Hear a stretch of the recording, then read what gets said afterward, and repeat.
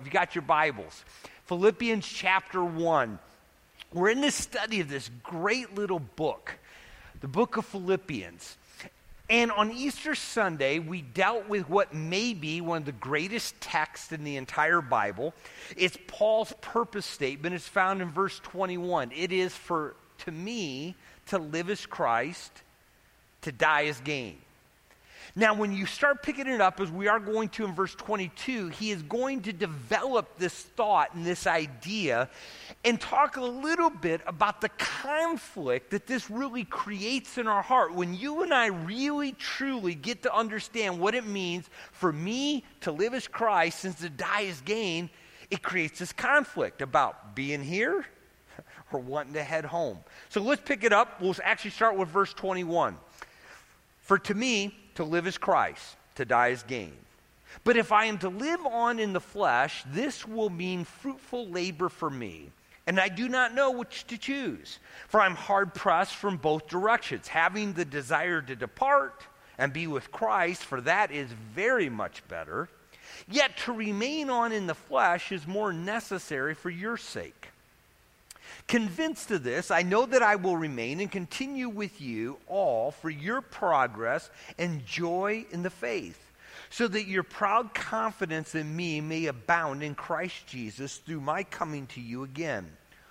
Only conduct yourselves in a manner worthy of the gospel of Christ, so that whether I come and see you or remain absent, I will hear of you, and that you are standing firm in one spirit with one mind, striving together for the faith of the gospel, and in no way alarmed by your opponents, which is a sign of destruction for them, but of salvation for you, and that too from God.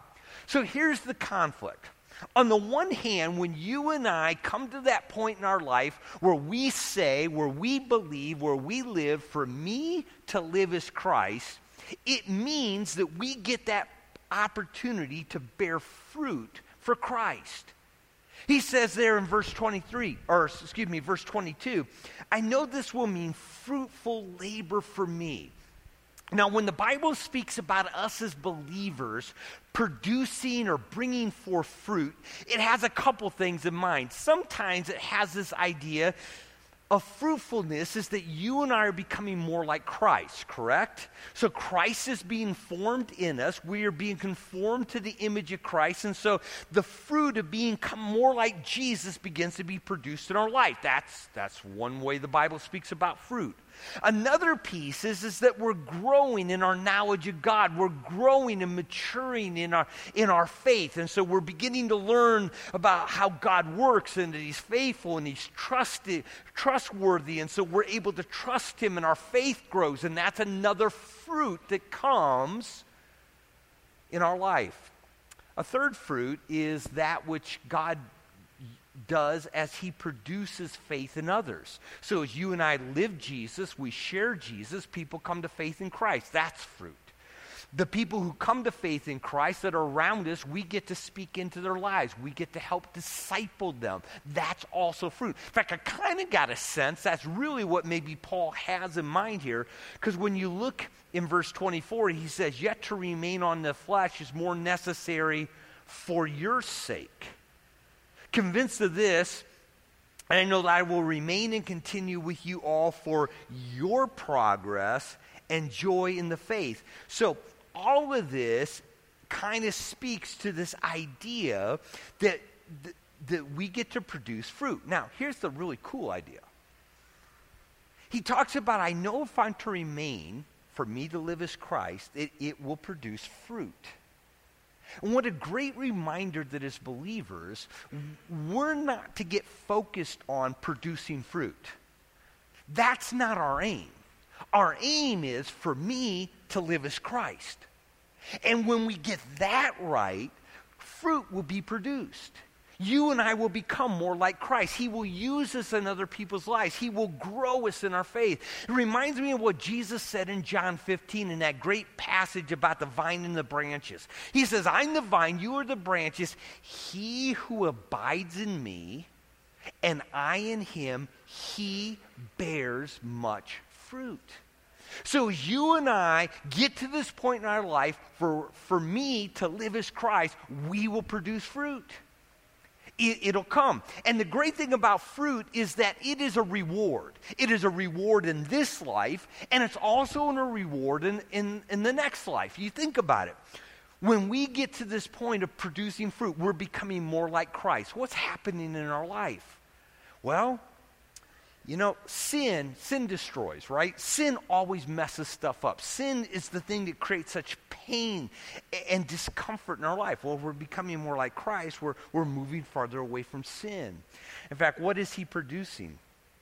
Well, in Galatians 5, Paul says the fruit of the Spirit is love, joy, peace, patience, kindness, gentleness, goodness, faithfulness, self-control. Now, let me ask you, does that not sound like a good life? I mean, really. Isn't that what our culture is searching for in all the wrong places? It's looking for love. It's looking for peace. It's looking for... But you and I, when we produce fruit, because for me to live as Christ, part of that fruit is I'm becoming more like Christ. This is what's being produced in my life. And so there's a reward to fruitfulness here in this life. There's also a reward for fruitfulness in the next. Remember when Paul talks to the Thessalonians, who he led to the Lord, he says, you know, what's my hope, my joy, my crown of rejoicing? Isn't it even you at the coming of Jesus? On that day, that fruit which God has produced through us because we live for him, there's going to be a reward for it. Do you remember the story Jesus told, Matthew 25? A man was leaving, and he brought his servants in, and he gave them talents, right?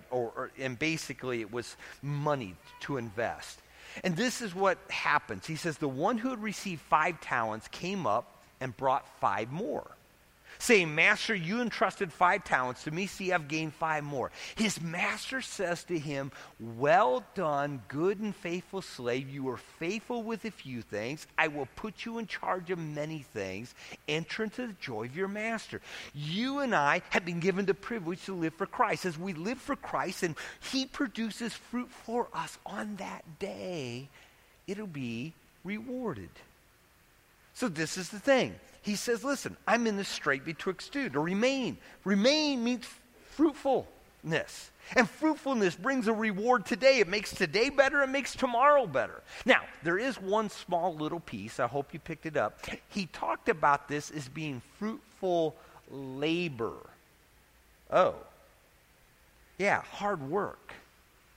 Yeah, it takes tilling the ground. It takes watering. It takes pruning. It takes a lot of work. You know, and this is what sometimes I find that as Christians and even non-believers get all confused. Because on the one hand, salvation comes without any labor, right? Jesus paid it all. Right? Nothing left for us to do. It is by grace that you are saved. The gift of God is eternal life. So salvation, knowing Jesus, having eternal life comes with absolutely no labor. In fact, so much so, if you're laboring to get it, you don't have it. And you're never going to get it.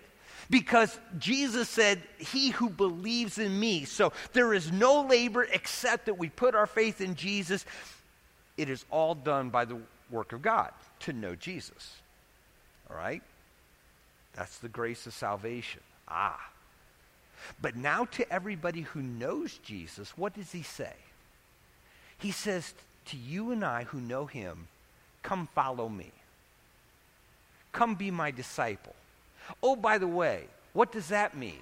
Well, you need to deny yourself daily, take up your cross, and follow me. Wait a minute, whoa. That's not free. That costs something, right?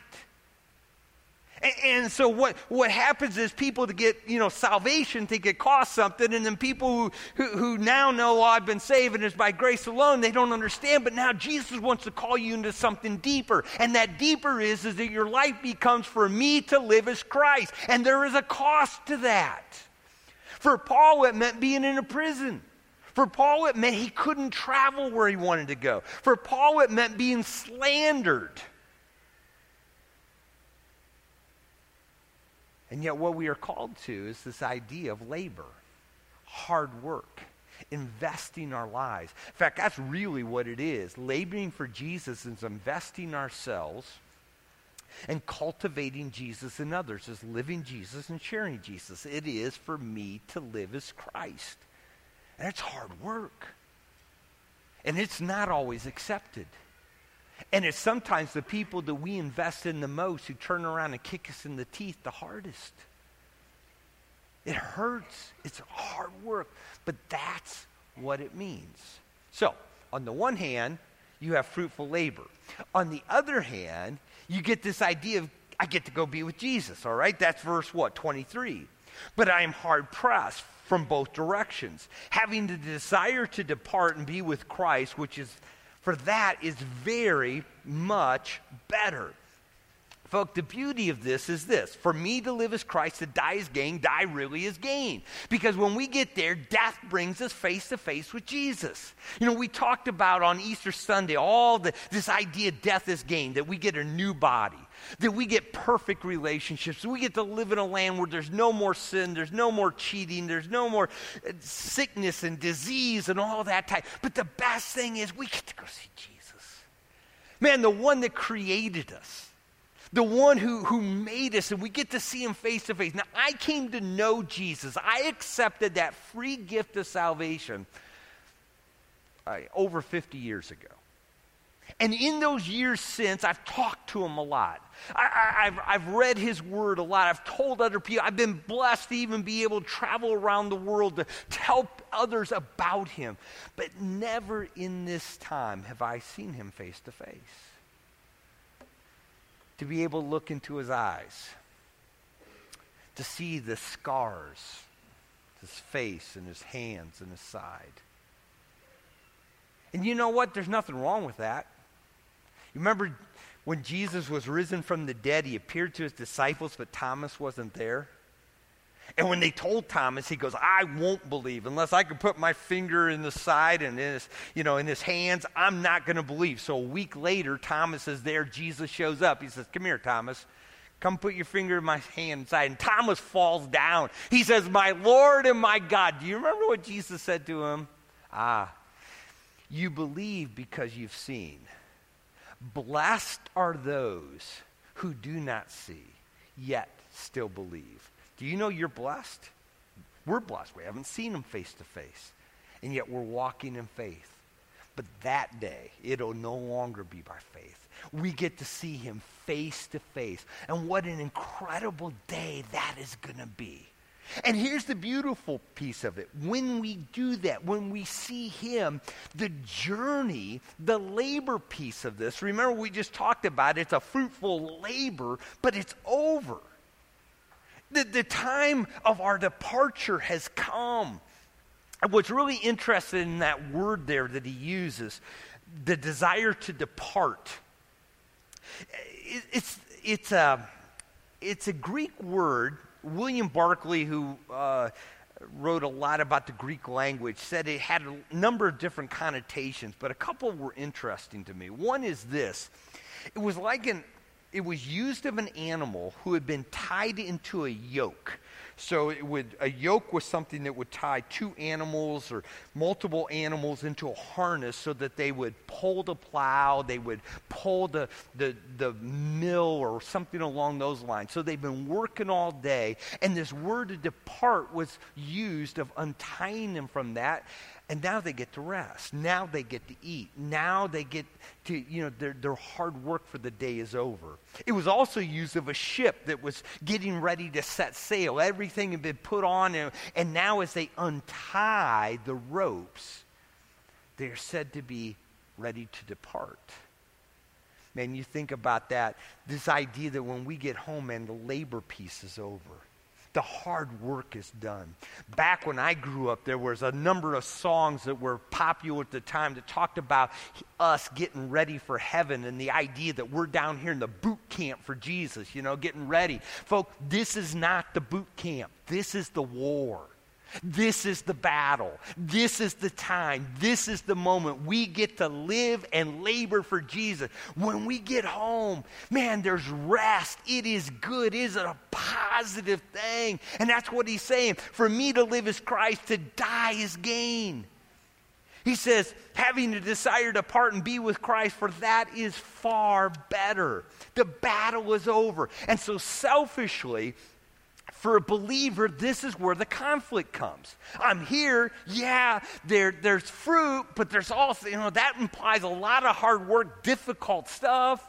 But one of these days, I'm going to get to go see Jesus. And honestly, that's way better. And that's the tension that we live in. It's in living in the here and now, and yet looking forward to the not yet. Living in this land, this fallen world, but with an eye to a perfect world. And we know that one of these days we're going to be there. Living here in this world and trying to be good and be a good citizen of it. But the truth is that we're truly citizens of heaven. That's the tension. And that's where the difficulty comes. And I got to be honest with you. What I'm finding is that the more mature, that's the word I like to use. You could use old, but the more mature I get, the more I find this tension in my life. When I was young, I was a teenager, loved Jesus, wanted to live this way. For me to live as Christ. And I thought, man, taking on life that way was great, because I used to have energy, right? And I had all these things. I've been at weddings this weekend. It's kind of been the wedding weekend. It had been beautiful. They're great. And I have to remember as a young man, I knew Jesus was coming back. I knew that was going to be a great day and to die is gain. But quite honestly, I wanted to get married. Probably do a honeymoon was the main thing. But, that's where, you look, you had energy as a young person, you see, and life looks really good. But to be honest with you, and some of you understand this, you walk with Jesus enough, you've been in this world, and you get more mature, and all of a sudden you realize there's really not a lot in this world that gets real exciting anymore. That it's a lot more fallen than we really realized back then. That this land really is a land of tears. And then eventually, I meet people all the time. They get more friends and loved ones over there than they got left back over here. And it's kind of like I can remember when I was in elementary school. I went to Camp Willoughby, up off of in Wisconsin, and they had horses. And love riding the horses, and you get in the corral, and man, you start out on the path, and all the horses together, man, and you had to kick, and you had to prod, and because those horses didn't really want to go. But you go out, and about 40 minutes later, you be coming back around, and I tell you, and you're kicking and prodding, but man, you hit the pasture that had the barn at the end. Those horses saw the barn, and now, man, you're on the reins. I remember one day, my horse and another horse took off. I couldn't slow it down. Why? Because I wanted to get home. You know why? Because to get home, he'd get me off his back. And he's getting food. And life was going to be good. And folk, that's the tension that we live in. When for me to live as Christ and to die as gain. On the one hand, we know God's got us here. He's got us here for a purpose. He's got us here for a reason, but man, it's hard. But we know that to die is gain. It is going to be good. Well, the whole heart of this passage is that there's a resolve to all of this. And it's just simply this. Live for Jesus, both in your life and in your death, and trust him with both of those things. I mean, that's the heart. In fact, if you go back to verse 20, this is kind of where he starts talking about it. He says, my prayer is, my expectation is that Christ will even now, as always, be exalted in my body, whether by life or by death. For to me, to live is Christ, and to die is gain. But if I live, I know it means fruitful labor, verse 23, but I know if I die, I go get to be with Christ. And his whole point is just simply this. Live for Jesus. Live for Jesus. Live for Jesus. And guess what? When it comes to die for Jesus. And don't worry about that. In fact, Paul's whole point here, it wasn't Paul's decision. Earthly speaking, it wasn't Paul's decision whether he lived or died. It was going to be Nero's. Now, we know spiritually that God's sovereign, so it really isn't Nero's decision, it's God's decision. But the whole point is he's talking about this is not up to me, it's up to the Lord. And so as long as I'm here, I'm going to live for Jesus. And when he takes me home, that's going to be good. And that's where I'm going to go. I love how he puts it in Romans 14. But if we live for the Lord. Or if we die for the Lord. Therefore, whether we live or we die, we are the Lord's. Do you understand what he's saying here? That's how it's resolved. So wherever I'm at, whether I'm here, home, here in this earth, or I'm absent and present with the Lord, it doesn't matter. My heart's desire is to live Jesus. I love the very next verse. He says, for this end Christ died and lived again, that he might be Lord both of the dead and the living. Follow Jesus. For me, to live is Christ. To die is gain. Now, what's interesting is he throws this caveat in at the end. This whole idea of, okay, leave it to the Lord, just live for Jesus, but until then, we are to live here as citizens of heaven. It's a very interesting verse. It's verse 27. He says, only conduct yourselves. Conduct yourself. It's a Greek term. It conveys the idea of live as a citizen of your home country. Now, again, for us, it's kind of lost. But to the Philippians, it would have made sense. So, most of the residents in Philippi were Roman citizens. We talked about this at the very beginning. Philippi is not in Italy, it's in Macedonia. But it was set up as a Roman colony primarily for a lot of the retired Roman soldiers to go live. They were Roman citizens. Like you live in Rome, this is Philippi. But you're not there.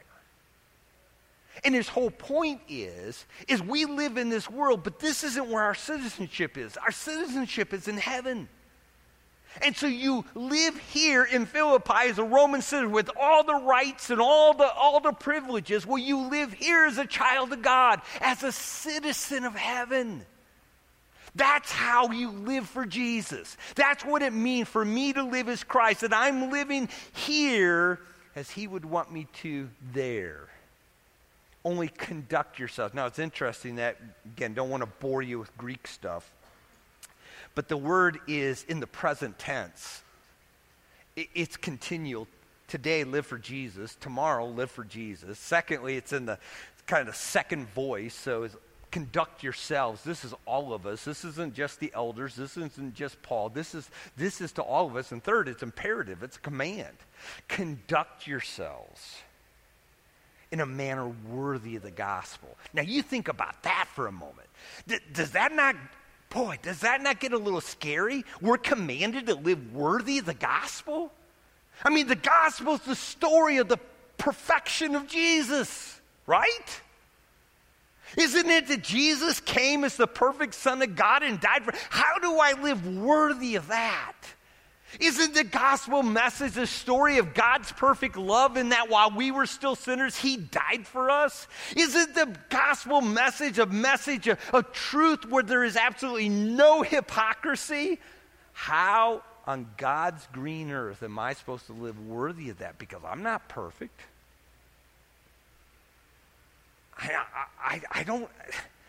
I'd love to say there is absolutely no hypocrisy in my life. I'm not there yet.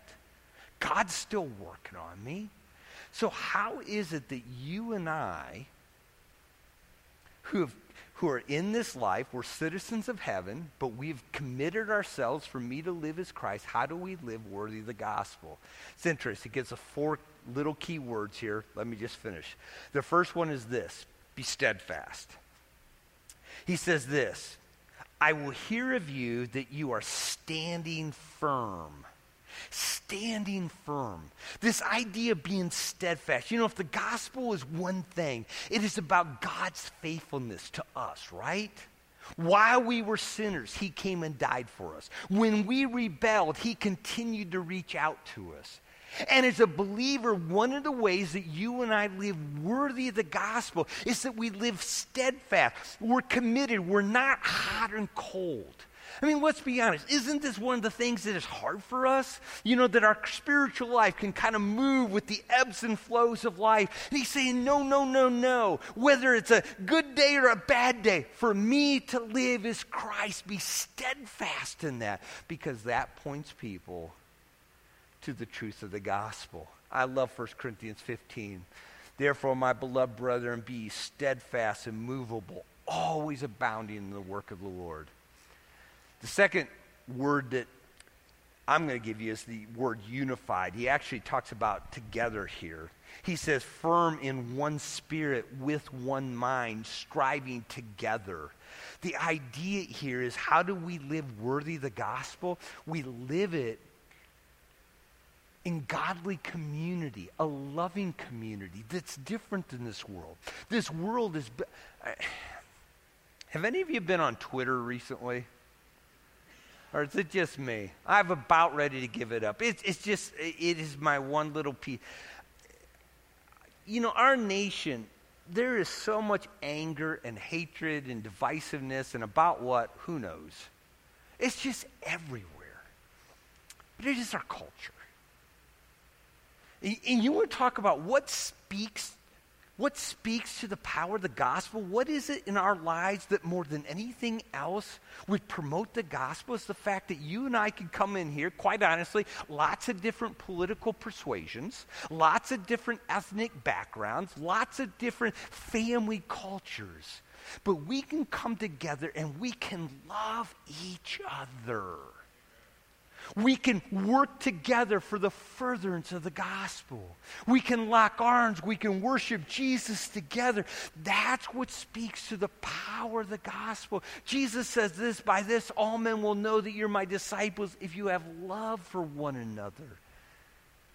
Kind of wonder, maybe if this is not one of those places where the church in America has failed to live worthy of the gospel. We fight, we don't get along, we split, we are our own little separate entities. Churches get people travel from one to another because this, that, and the other. Folk, to live worthy of the gospel, for me to live as Christ, means we have to live in unity and love. The third thing that he talks about then is working together for the gospel, striving together for the faith of the gospel, working hard, understanding that this is what we give our life for. It's to live Jesus and to share Jesus. That we give the best of our time, the best of our effort. I mean, obviously we got to work, and obviously we got to take care of family, and obviously we got these things that we have to do. But in the midst of it all, we're living for Jesus. And we're investing in others, and we're giving of our time, and we're giving of our energy, and we're investing into that fruitful labor that we're called to. And the last one, just mentioned, in verse 28, we'll cover it when we get back into the passage here in another week or so. But it's verse 28, and that is to do it without fear. In no way alarmed by your opponents. Folk, if the gospel speaks to one thing, it speaks to the fact that God is in control, right? Yeah, you know what? They're killing the Son of God. Guess what? God's still in control. God had a plan.